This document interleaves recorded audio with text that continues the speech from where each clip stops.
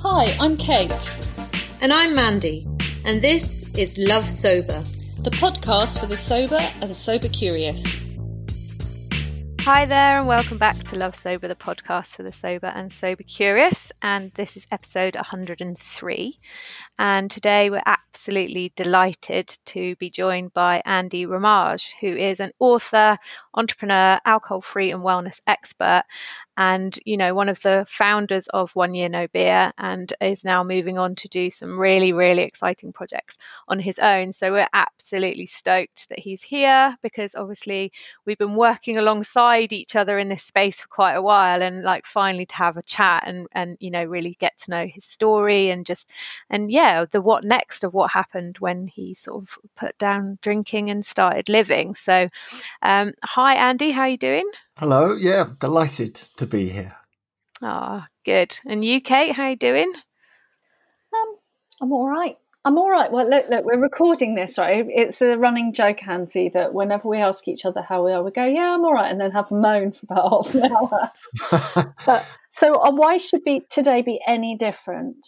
Okay, so I've been stuck in Crawley in a goods depot for a bit, like next to a massive silage thing, helping my husband return a van, like how it's all glamour, right? That's what my morning's been. And then he went down the road and knocked the mirror off the van and was really late, so I wasn't even sure I'd actually be here, right? And it's also the first day of lockdown, and I'm really thinking about the election. So I'm a bit like, you're having a great time, but it's crazy, right? It's a bit crazy. I think there's a lot of people feeling like that at the moment. I think so. What about you, Mand? How are you doing? I am all right. I just took some hardcore headache pills because I thought I was going to get a migraine. So if I sort of start slurring at some point, I do apologise. But other than that, I'm all right. It's a beautiful sunny day. I always talk about the weather. That's how I start the beautiful sunny day here in France, and the kids are at school. So let's, just be thankful for that part. That part of lockdown. Very true. So all the parents are nodding. They're all like, as long as school's I mean, that was just we were holding our breath for, weren't we? So, and I'm all right, and just like, obviously there's big things happening in the world, but I feel quite proud of how our community's doing, how everyone's looking after each other, how people are sort of, and myself, kind of trying to look for the happy bits in between, and just sort of focus on good things that have happened in the election, whatever the outcome will be. Like, there has been some amazing stuff, sort of little bits, and so I'm just trying to focus on that, really. So hi Andy, and we've already had this chat about whether you're Ramage or Ramage, and we were saying it's a bit like hyacinth, bouquet or bucket. So I'm on the bucket team, Andy's on the bouquet team. So Andy, that's the story of art. So Andy Ramage, what's brought you to be alcohol free? What's your story? What is my story? So my story, I guess, begins about 10 years ago on that classic. Well, actually, no, let's wind back a little bit from there. So I started out as a professional footballer. I left school at 16 to follow the dream, as it were. And there was only one thing wrong with that dream. I wasn't actually very good. So I worked out quite quickly at quite a young age. But against all the odds, I sort of battled through in what's quite a brutal environment into first teams and played professional football and scored in professional leagues and just had the most wonderful time. I absolutely loved it. It was the greatest gift that was ever given to me. And then in my early 20s, 20, I was injured and my career was pretty much finished. So I then travelled the world and ended up in the world of oil broking to be specific, which is the guys, bright jackets in the big trading pits, screaming and shouting at one another. And I absolutely loved it. It was the closest thing that I'd ever found to this professional sport that had been taken away from me.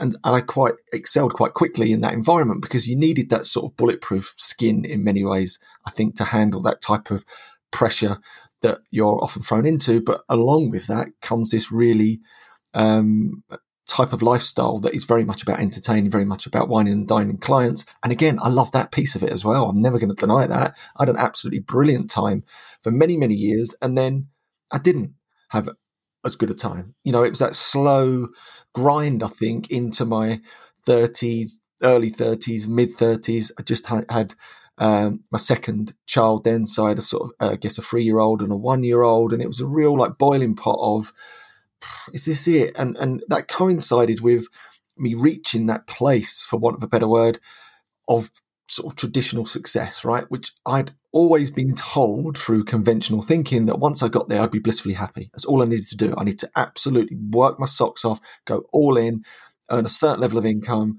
have a certain type of house, a certain type of car, hopefully, a healthy marriage and children, then I'm done, right? That's it. Nirvana is mine. And like many people, I got there and went, this is a bit shit.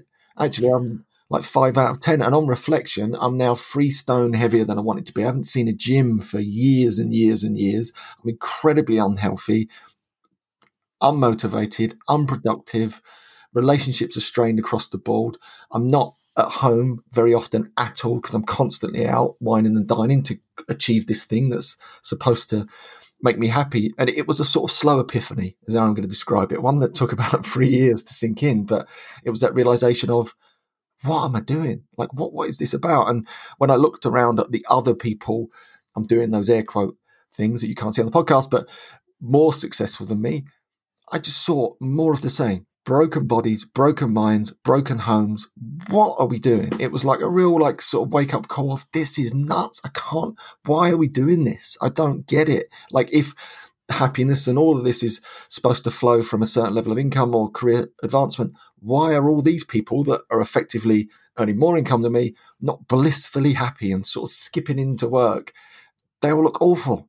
They're all hating their jobs. They hate what they do. This is just, I'm not going to play this game anymore. I'm going to try and do something different. And it takes a ton of courage to do something different. So rather than run off to a monastery, as I was tempted to do, I thought, no, I'm going to stay in the industry that I love, but I'm going to do things differently.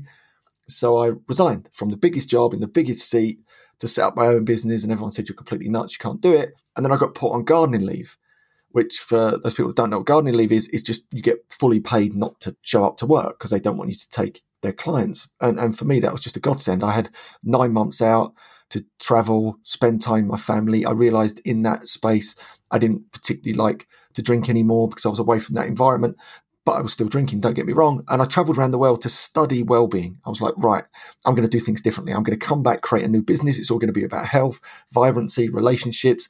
I studied meditation, studied positive psychology, studied philosophy, traveled the world to train the best of the best. I arrived back to set that new business up, and I was going to eat salad and stuff, right? I was totally up for it. And then, of course, within 5 minutes of all these wonderful intentions, what started to happen again? I started to go out and entertain clients like I'd always done. And guess what? My consistency melted away. I couldn't be bothered again. The weight was back on. All of the wonderful momentum that I just built up was lost.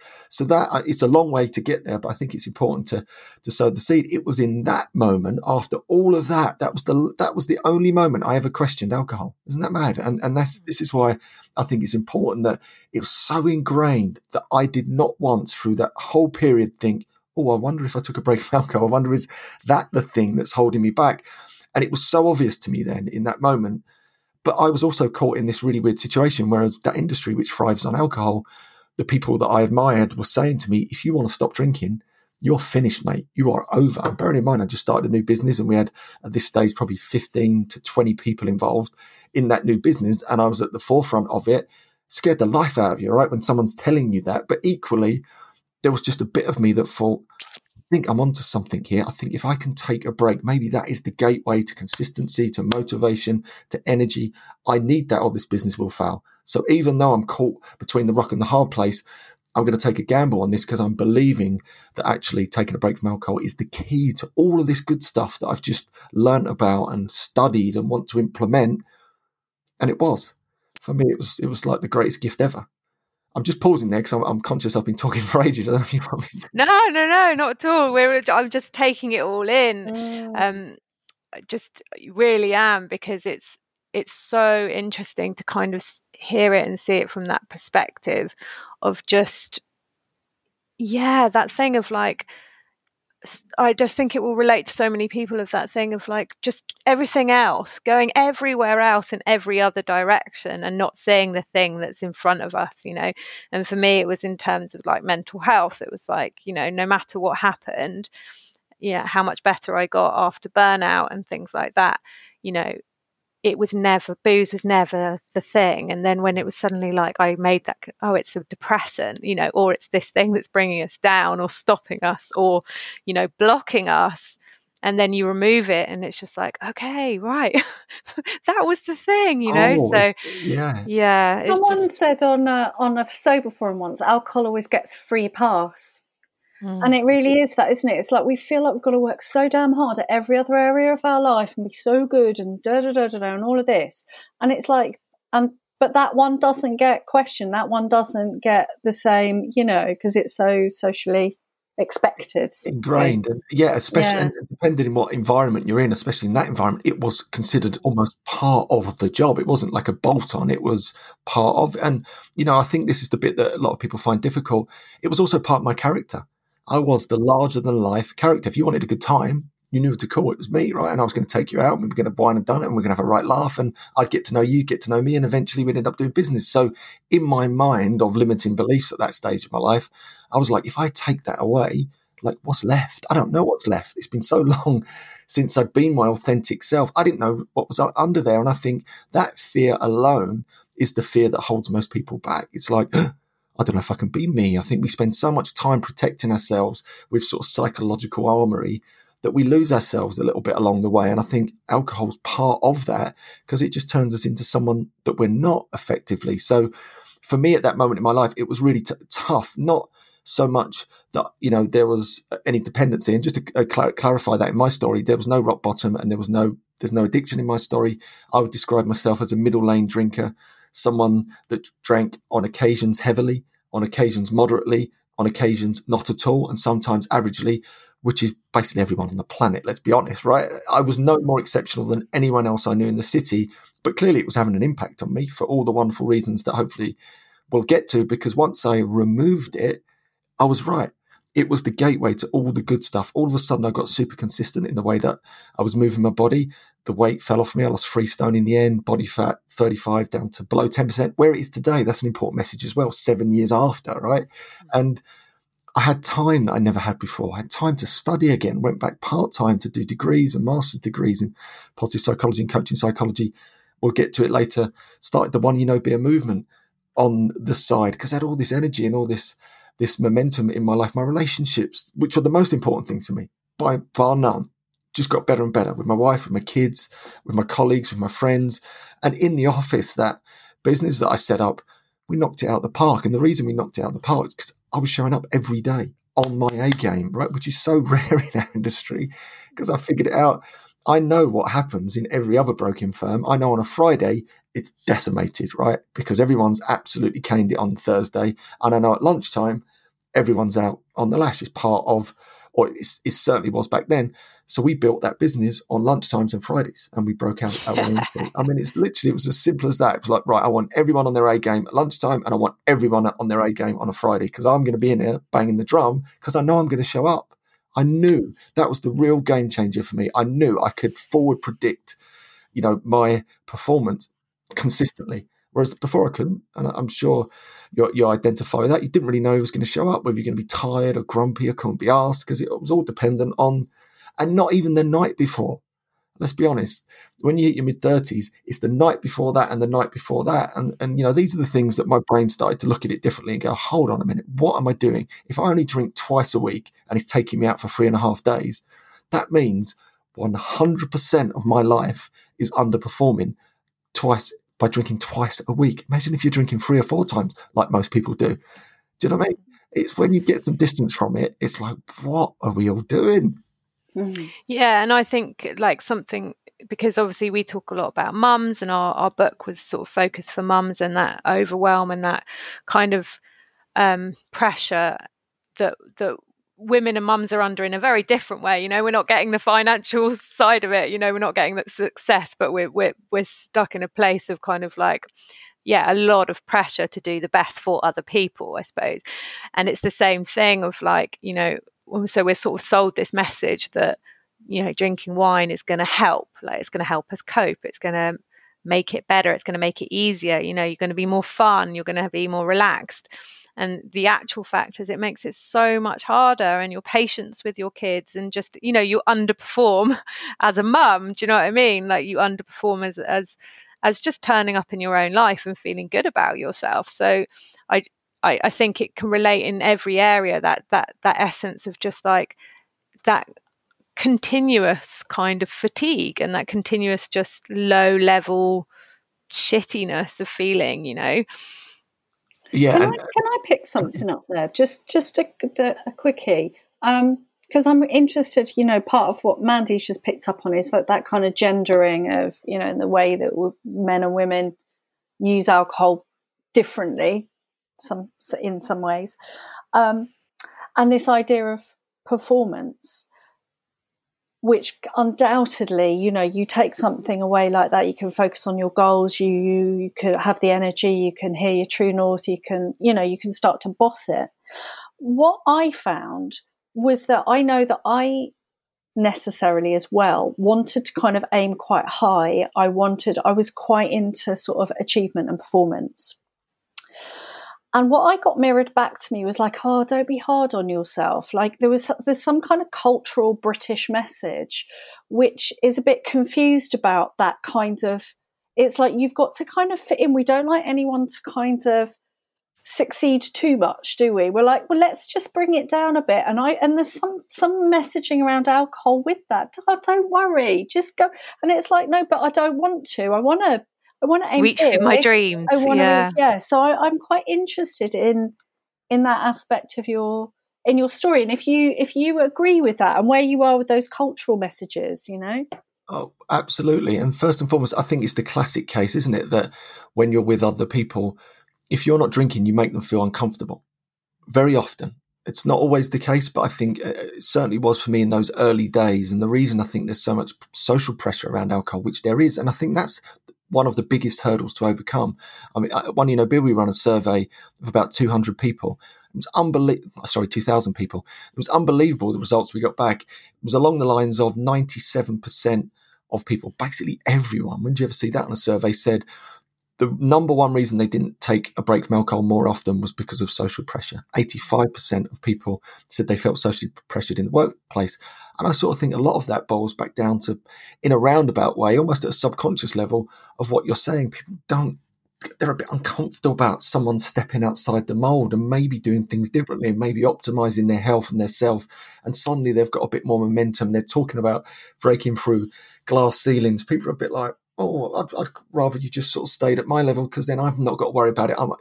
I'm under no pressure to sort of push on. I can just stay where I am, unhappy and unmotivated. Not that everyone is, right? I'm making huge generalizations, but the truth of it is that many people are a bit 5 out of 10, a bit 6 out of 10, a bit unmotivated, a bit unhappy in their life and in their jobs and in their careers, and lacking in meaning. And whatever that might look like to them, sort of thing. Because it's not, that thing, isn't it? It's like, what is successful to me, and what are my values? My value might be to be just really showing up at home with my kids and looking after my chickens. I'm just talking about myself. Yes, I've got chickens, but it is that it's like that, being able to listen into that authentic, like, what really makes me tick, and that's okay, and I've got the confidence and energy to do that. So your performance and your own achievement doesn't need to look like other people, look like anyone else. And this is really important. And actually, I run a course called The Office Athlete, and the whole concept behind that is that it's getting into the mindset of an athlete, because I've been lucky enough to be an athlete, and I train lots of athletes still in their mindset. But the difference between the athlete and the everyday person, the everyday athlete, is that they've made this real clinical link between their performance and their goals, essentially. But if you peel back the layers with a real athlete, whether that's an Olympic athlete, World Cup winning cricketer, whatever it is, many of the people that I've worked with, you always get back to the same place. They want to be fulfilled and happy. Therefore, if you want to be the best parent that you can be, why do you want to be the best parent you can be? To be fulfilled and happy. If you want to be super successful entrepreneur, why? To be fulfilled and happy. Therefore, There's no difference between a goal to win a gold medal or to be a brilliant parent. There is no difference because ultimately we all want the same thing. So my mindset started to evolve as to, well, my goals are just as important, right? And so are your goals just as important. So let's treat them with that respect and actually really start to try and optimize everything that we do in our lives. Again, it could be for something super duper and grandiose, or it could be for something really beautiful and simple, like looking after your chickens and just showing up for your kids. Like, these things are so important. And I think back to your point about almost the tall poppy sort of syndrome there, I think there is that cultural sort of belief that we shouldn't try and optimize ourselves and be the best that we can be, because who are we to step above our station? Who are we to feel that we could be the best mum that we could be? Just keep it small, play it safe. I just don't believe in any of that. I think wherever I see cultural conventional wisdom, I challenge it, because invariably it's wrong. Mark Twain said it best: when you find yourself on the side of the majority, it's time to pause and reflect. The majority have got it wrong, and I stand behind that all day. And there's a really glaringly obvious one: the majority of people drink. They've got it wrong. I'll stand behind that all day long. In my opinion, they've got it completely wrong. The way to an optimized, vibrant, happy, fulfilled, energized life is to not drink. And I know that. I love that. I'm like, yeah, Andy, Andy Prime Minister. I know. Come on. Just like I'm wheeling out this. I love a bloody soapbox, and I love to get on one, and I've got one for you, because that was just a great. No, but you're right, and I think there's that there's that lovely, is that beautiful kind of rebellion, isn't there? And there's that, when you touch on your true north, and you get that sense of, okay, I've hit it. I know it. I know it for myself. It's authentic. It's like it's got an integrity to it, and therefore it's got confidence, because it doesn't matter if you make mistakes in that place, because that's learning, because you know it. You've got that sense of, like I say, that true north, and I love that. I think there's that bit in so many sober people as well, of that little bit of rebellion, isn't there? Like, you've got. Yeah. I just think it's beautiful. Yeah, to challenge the norms. Yeah, sorry, go on. It is that, and you've touched on something really important there, because even back to my story, what I discovered underneath all of that bravado that alcohol brought was that I was really introverted. I never knew that. I actually read, it was Susan Cain's brilliant book, Quiet, that you may have read. That is such a great book if anyone's interested in. It's just a brilliant book anyway. Susan Cain, Quiet, but it's about the power of introverts. And I was reading that book probably about 4 or 5 months into my alcohol-free adventure, and it just blew my mind. It was like tick, tick, tick. Yeah, genuinely, had you asked me 2 months earlier whether I was an introvert or extrovert, it would have been, I'm a flamboyant extrovert. I'm all out front. I'm the social guy. And then actually, once I removed the alcohol, I realized something really, really important, that I was introverted, and I always have been. And I think I was using alcohol to become someone that I wasn't. It was just a mask. It was a mirror. And I removed it, and it was uncomfortable, don't get me wrong, because then I had to find myself in all sorts of situations that I wanted to shy away from, as you tend to do. But I started to figure everything out. I knew that lots of people just zapped all my energy, and that I was much better in a smaller space. But equally, I found real power in that, real courage in that, and it's not that introversion means that you lack confidence, far from it. I felt, and many introverts have unbelievable confidence in themselves. But coming back to your point, what started to happen was that as I really aligned with that message, like you said, I just grew such in confidence that I just didn't care. I was able to articulate it and give it some, and not be scared of mistakes, or not be scared of picking up a Facebook Live or standing out in front of people. All the things that absolutely scared the pants off me whilst I was drinking, because it was all plastic confidence anyway.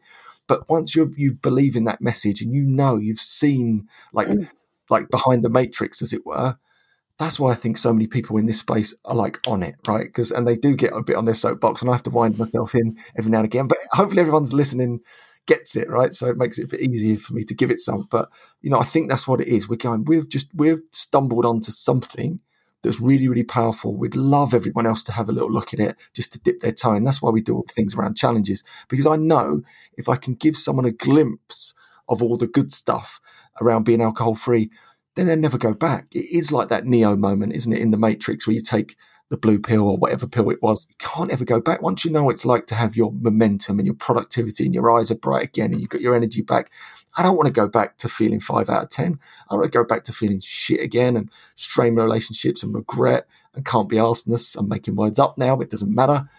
But you get the idea. You don't want to go back. And then it becomes really attractive. It's like that, oh, I think I want to go back to that alcohol-free space again. And I see that all the time. People will do it. They'll go back to their old habits, come back again, go back. Then they'll come back and go, do you know what?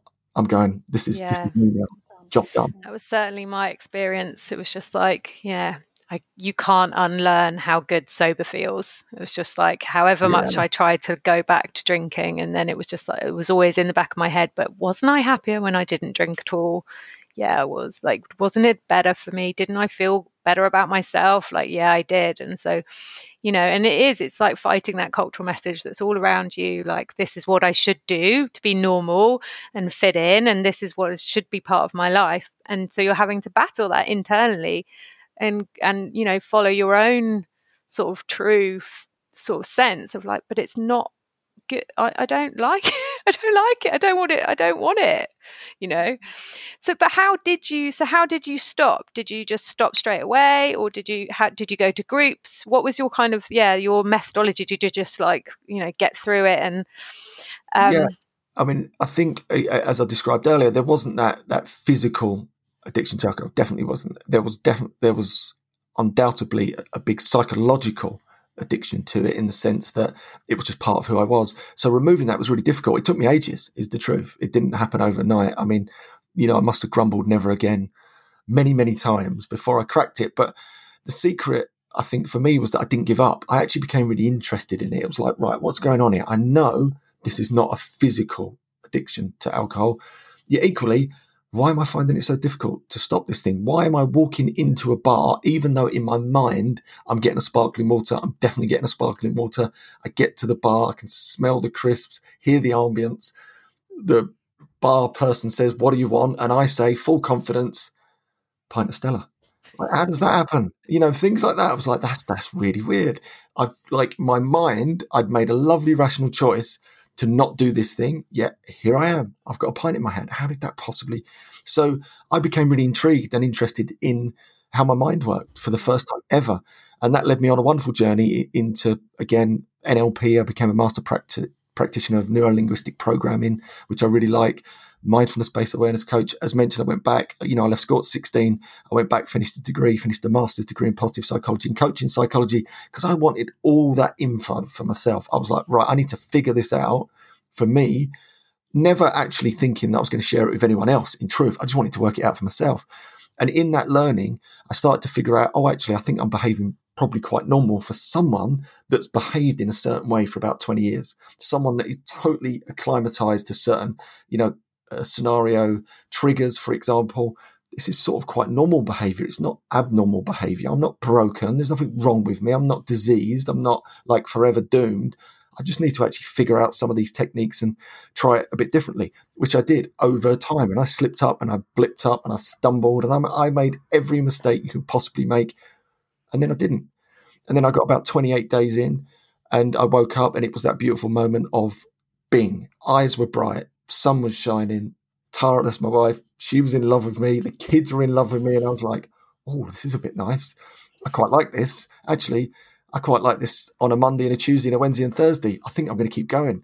And that was it. That was that first signal that I was onto something. I was like, I have not felt like that in forever, like energized again and brightness again and couldn't wait for the weekend again. And that in itself became such an attractive lure that I just kept going. But bearing in mind, I touched on it earlier, right about that time was when I got hit with the whole, if you continue not drinking, your career's over. Like, you might as well pack this whole thing in, which is like, what? Not what I wanted to hear.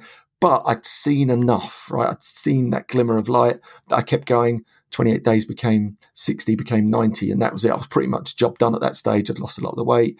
I felt amazing, relationships, all the wonderful things that I was talking about earlier. And I sort of knew in that moment I'd probably never go back. And it wasn't until 6 months on my 40th birthday in Dublin with all of my best friends. My wife's Irish. I lived in Ireland for a long while. My best friends were out there. A lot of them flew in. So this was meant to be. It'd been in the diary as a massive session, as you can imagine, right? That's like, let's go to Ireland and have an absolute beano. for my 40th, but here I was arriving for like the, potentially the biggest knees up of my life, thinking, I don't want to drink. And I arrived, black tie do, put it on. It was a really beautiful occasion. And I'd written a speech that was going to touch on every single person in the room. There was about 25, 30 people in the room. And I'd really spent a bit of time rehearsing the speech. Anyway, so fast forward, I'm not drinking. Everyone's freaked out. My best friend, Lenny, said to me, I tell you what, he said, so you're not drinking? I said, no. And he said, well, see the corner over there? That's called the boring corner. You can stand in there. And when you're ready to have a drink, you can come out and we'll all talk to you. Bearing in mind, this is my bash. And your birthday. Jeff, cheers, right? mate. Yeah. It was your thing. It wasn't theirs. But this is what it's like, right? This is the reality of the real world. And he loves me to bits and he's my biggest supporter now. But, you try telling your best friend that you've grown up drinking around that you're not drinking, of course it's going to evoke reactions like that. But fast forward, it was that moment in the night just before the speech. It was like, right, if I'm ever going to have a drink again, this is the moment, right? I'm in Dublin, I'm about to make a speech. I'm really nervous about it, even though it's my best friends. There's booze everywhere. Everyone's on it. And I was like, nah, do you know what? Nah, not in a million years I'm going to do it. And that was it. That I knew that was signed, sealed, delivered. Stood up, made my lovely speech. And the irony of it is, of the 25 people, I reckon I got to about person number 4 and I just had to give up.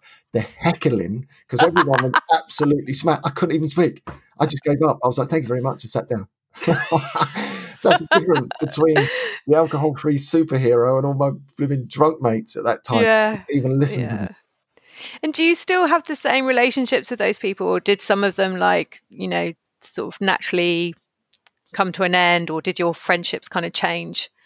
I think that's something that really scares people. Yeah, it does. And that was a big fear for me because, again, like I'm sure yourself and probably almost everyone listening, we built a lot of our friendships in the pub or in clubs or going out, So I certainly built all of my friendships and my relationship with my wife by being super social. And that meant that we were out a lot, right? We were that type of couple. So I was really fearful of that. And I can only say through firsthand experience that my relationship with my wife now is a bazillion times, and we were really lucky. We were always really tight anyway for how all that period. But we're better than we've ever been times 1,000 because I don't drink. She still drinks. Brilliant. I just choose not to. And my best friends just recently, which is a really nice, hopefully a message of hope to a lot of people. But we were at a wedding about not even a year ago, so about a year and a half ago, an Irish wedding. An old friend of ours that was getting married a little bit later. So it was the old crew. It's like when you get one of those weddings where it's like the old squad get back together. So it was going to be a proper, rip-roarer of a wedding. And of course, I don't drink anyway, but I was with my best friend Lenny. It was on it all day long. It was proper, one of those type of weddings. But it was about 2:00 in the morning, sort of provoked. He just turned around and went, this has been one of our best days ever. And it was a really lovely moment for me. He'd been drinking all day. I hadn't touched a drop. We'd been on the dance floor. We were literally after just crying with laughter over some silly thing that we were talking about. And he just unprompted turned around and said, it's one of our best days out ever. And I thought, how brilliant is that? Here am I, getting to stay true to all the things that are important to me. Best mate in the world. We've just had a brilliant time. Yeah, he's done what he wants to do. Right? I'm not stopping him. He's got on it and had the great fun and all that sort of stuff. And I'm just being me, and we've still had a lovely time. So that was a really nice moment for me, I must admit. Yeah, and I think that's the key, isn't it? It's like, when you have true friendships and true relationships with people, they last and people get it. And it does take some time sometimes, but, I remember sort of one of my best mates turning around and just saying, I'm really, really proud of you. Like about 5 years into sort of me drinking and not drinking and drinking and not drinking, and I was just like, oh man, thank you, but it didn't come straight away, but it did come, because I think it's that threat on them, when it's like the unknown and it's fearful and I'm not sure how this impacts on me or how do we move through it. And like, again, both Kate and I, our husbands both drink. My husband's French. We have a wine cellar in our house, so it was a hugely important part of our relationship. And it's like he drinks. He doesn't drink as much as he used to, but he drinks, I don't, and it's absolutely fine, because it is you're living your true sort of what's true to you. So I think that's a wicked message to send out to people. Yeah, and if I even just on that, because I think that's another stumbling block for a lot of people, isn't it? It's like, well, my partner still drinks, or My friends still drink. And I think with this alcohol-free adventure, or however you want to term it, it is a solo mission. It is. And I think that's why podcasts, communities in this space are just so important and powerful, because you sort of need a group of people that get you. Because the truth is, and it's the same for me, as soon as this podcast finishes and I go out into the real world, everyone I know and love drinks. Every single one of them, right? So I can't go out there and go banging on about how brilliant it is to be alcohol-free, or to, talk about any struggles or whatever it is. They don't get it. They don't understand it. It's not on their radar. It's not because they don't love me. It's not because they don't support me. Because they don't get it. They don't understand it, right? And that's certainly not their issue. So I think it's embracing the fact when you step out and have the courage to step up and take a break from alcohol, that it is your mission. It's a solo thing. And I think that prevents some of the pitfalls of people then getting frustrated as to, well, my partner keeps drinking and I'm not drinking and it's their fault that, I keep slipping up. And I think you've got to get over that at some point and go, do you know what? This is a solo thing. You've got to let them do what they're going to do.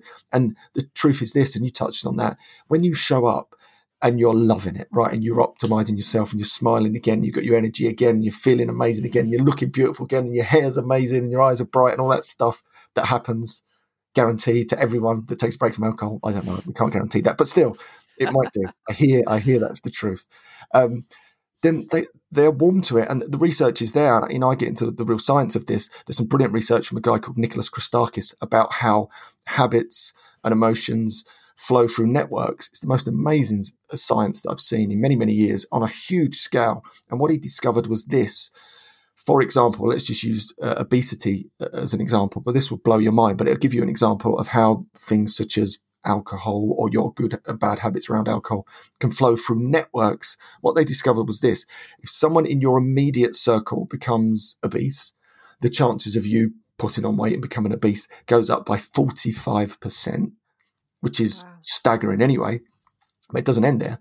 If one of your friends becomes obese, the chances of you becoming obese goes up by 25%. It doesn't end there.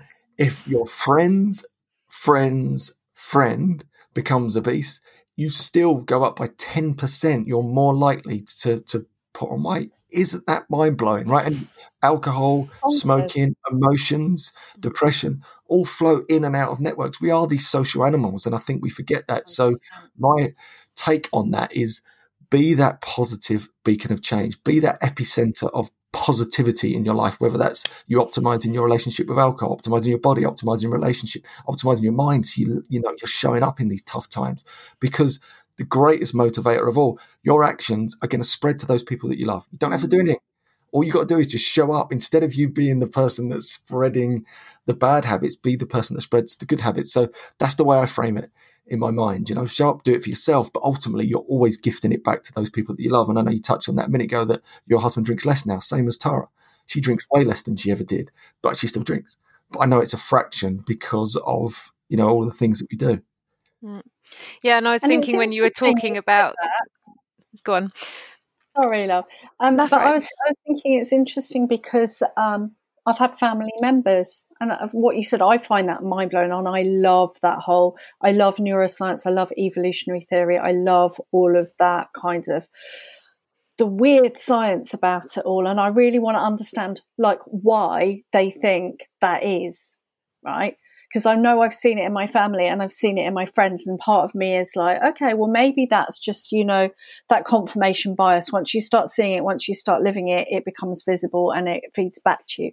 But actually what you've said is no, it can be like the 7 degrees of separation. It can be happening that. So what, do you know why they say that that's happening then? No, only that, from their research, originally it predominantly was around smoking, but I think it's also we're so influenced by our environment. I think that we have to really appreciate that fact that, and this when it comes even down to taking a break from alcohol, one of the best things you can do is bloody remove it if it's possible. Get it out of your, literally out of your eye line. Put any barriers you can between you and you actually getting hold of it, because we're incredibly influenced by our environment, first and foremost. So if you're surrounded by people that are taking part in a certain behavior, again, it's all, I think, goes back to a lot of evolutionary survival, in the sense that we're desperate to remain part of the tribe, because to be thrown out the tribe means or meant death for Death. most of our evolution, right? So we want to fit in. Back to, you touched on it earlier perfectly.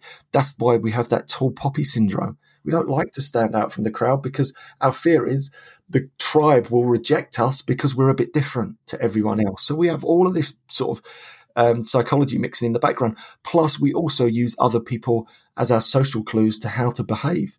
So we're really influenced by the people that we love and admire on their social behavior. So if they're drinking, what messaging, and this is why, like, just take alcohol, is really difficult to change from a psychological point of view. Because I look around my life, the people that I love the most, my mum, my dad, they still drink. So my social clues are all saying the people that I admire, the people that I love are all doing this thing. So for me to sort of rebel against that and do something different is really difficult. So I think, I don't know the deep science behind it, but from my sort of overview, it's very much the influence of others because we are these social creatures. Animals. Yeah. And that's what I was going to say about, when you had that moment at 28 days and you had that, well, your career is going to be over if you don't drink. It's like, that's when communities are so key, aren't they? Because it's like, then you go into, 1 year no beer, you go into Love Sober, Soberistas, She Recovers, all these wonderful communities, Club Soda or whatever, and you go, oh my God, someone just said, if I don't drink, my career is going to be over. And you're going to have this, whole community go, don't listen, we get you. It's all right, and so that's why and again, it's that thing of like creating all these little clusters, which I love, because we were talking about this last night, because we do a call on a Wednesday night within our community, and our community is quite small at the moment, and a couple of people said, like, I'm scared about it getting big.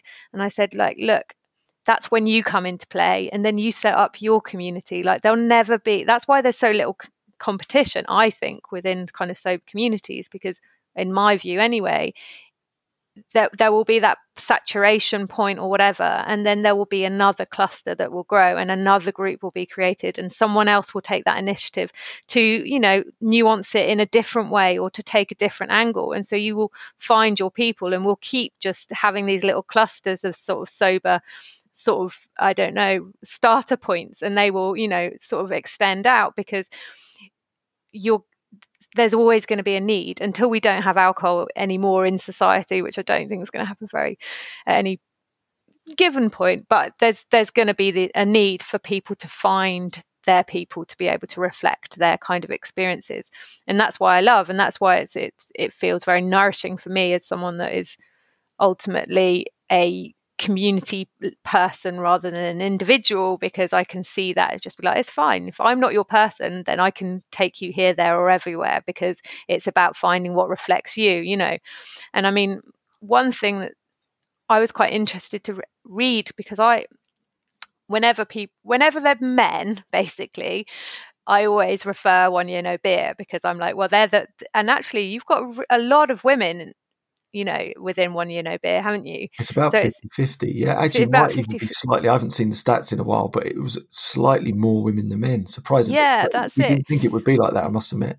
Yeah, and it's interesting that, and I guess it's that kind of the motivation and the goals and the sort of the challenge aspect. So it's coming like personality types, I think, in a way. It's like, right, how do I,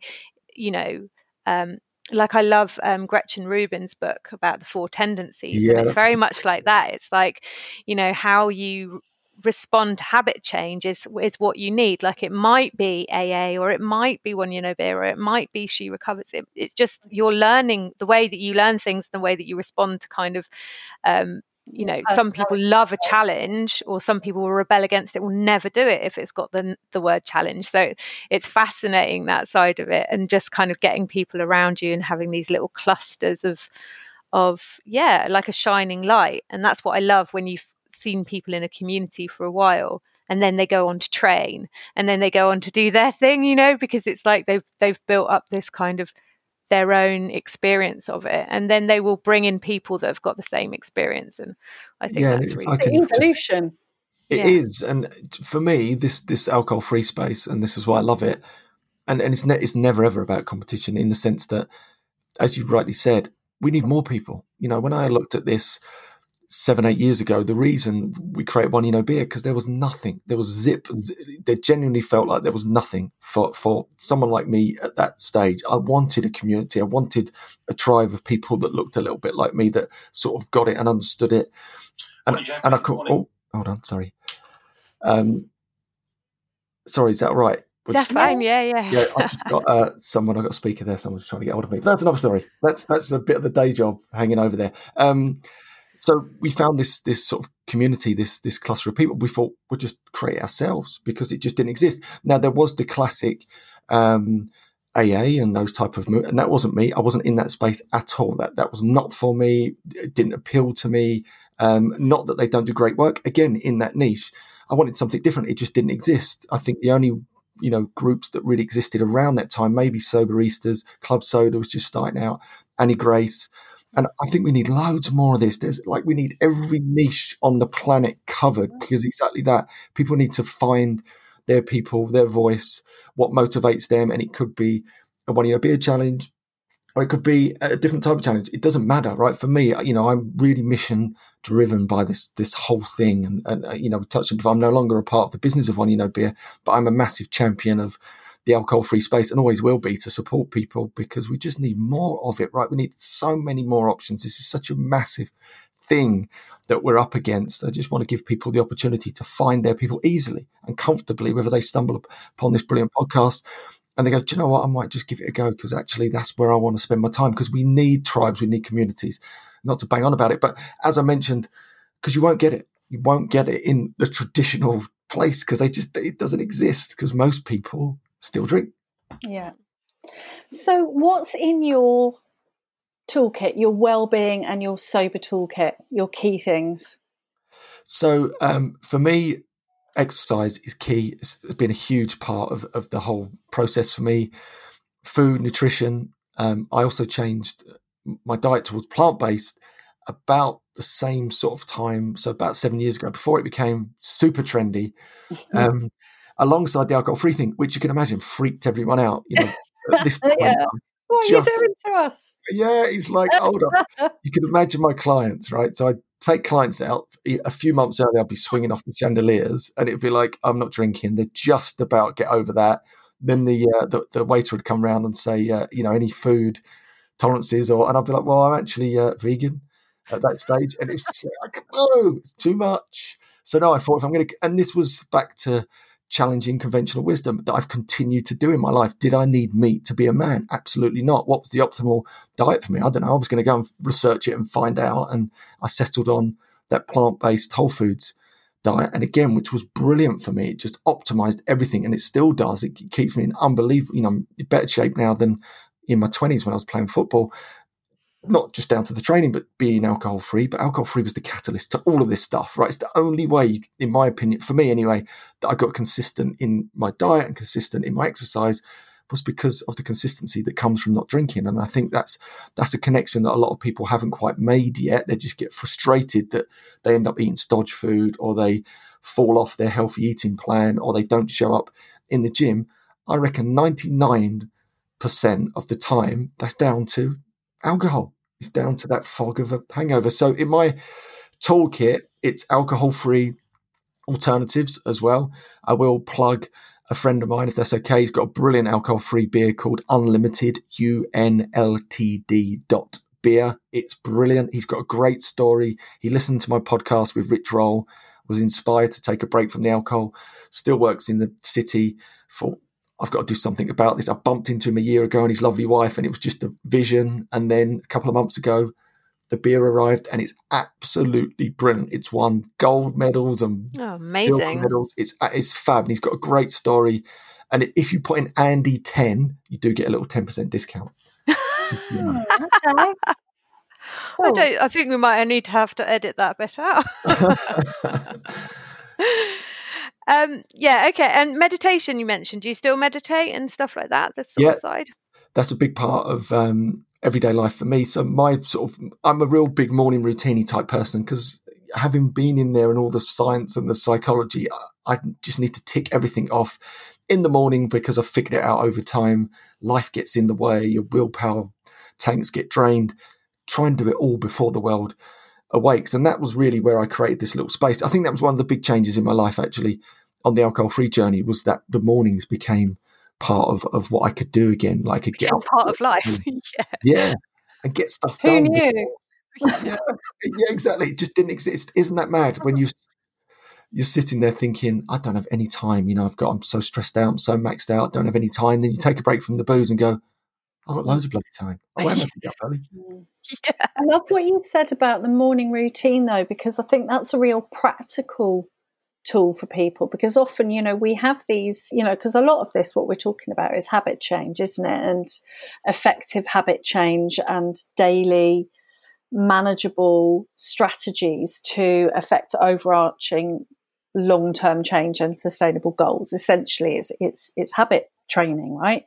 And one of those a real key thing for people is kind of, if you can manage your time, if you can make it easy, i.e. before the kids get up, before all this kicks off, before that makes it easy. That's your window that you can actually put some of this stuff in. Because like you said, once life happens, it can get very difficult once everyone's up. And then the narrative starts, oh, well, I'm just rubbish at this and I'm rubbish at that. And it's nothing to do with that. It's organisation, basically.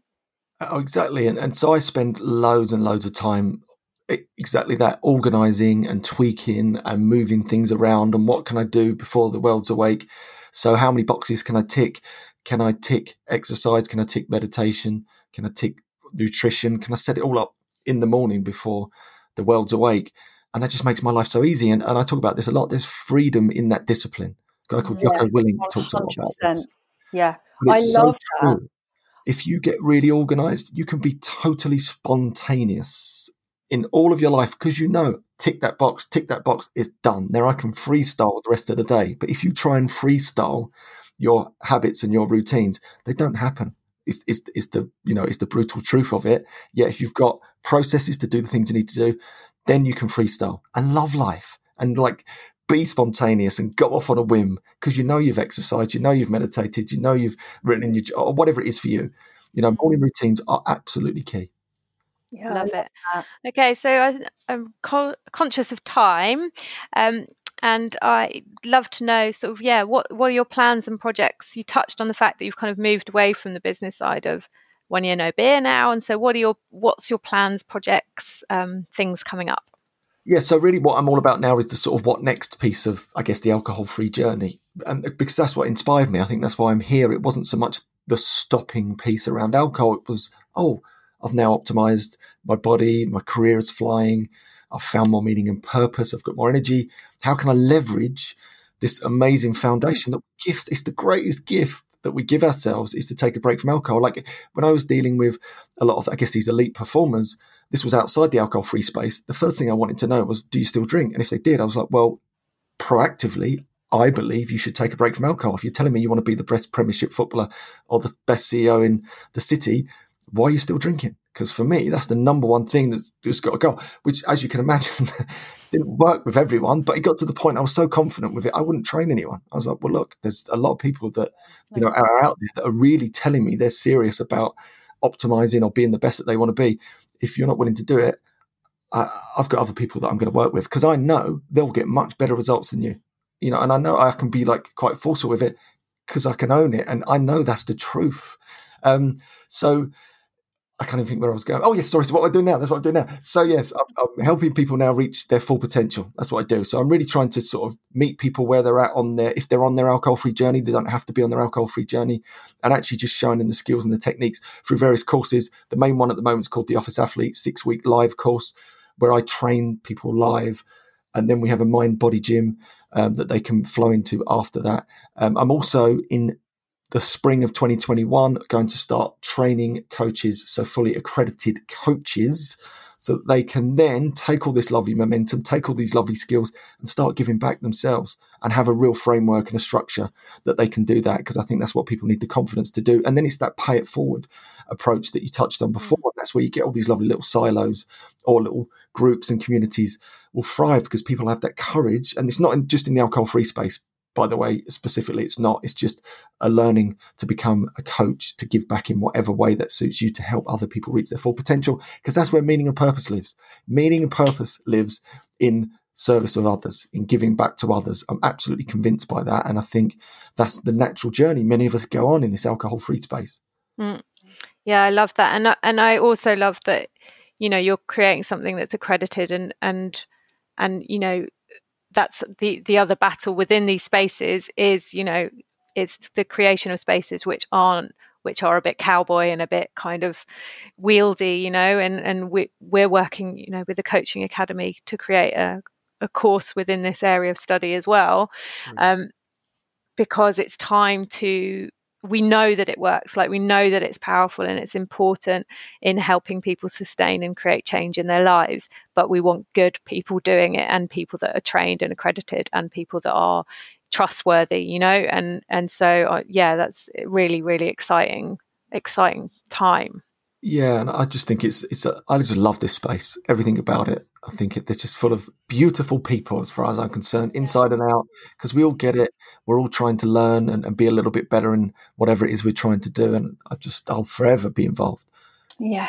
And I love what you said about, because you say what we say, but you use different language. So, we were saying that, that being alcohol-free is the foundation. It's like the cornerstone, and then that's the foundation, and then all the beautiful stuff, the science of happiness, the evolutionary theory, the connectivity, that all goes on top. Because once you get rid of it, you can hear, you can see, you are like a functional human being, and those are what is gonna light you up after that. And what you said about your meaning and purpose, it's so true, isn't it?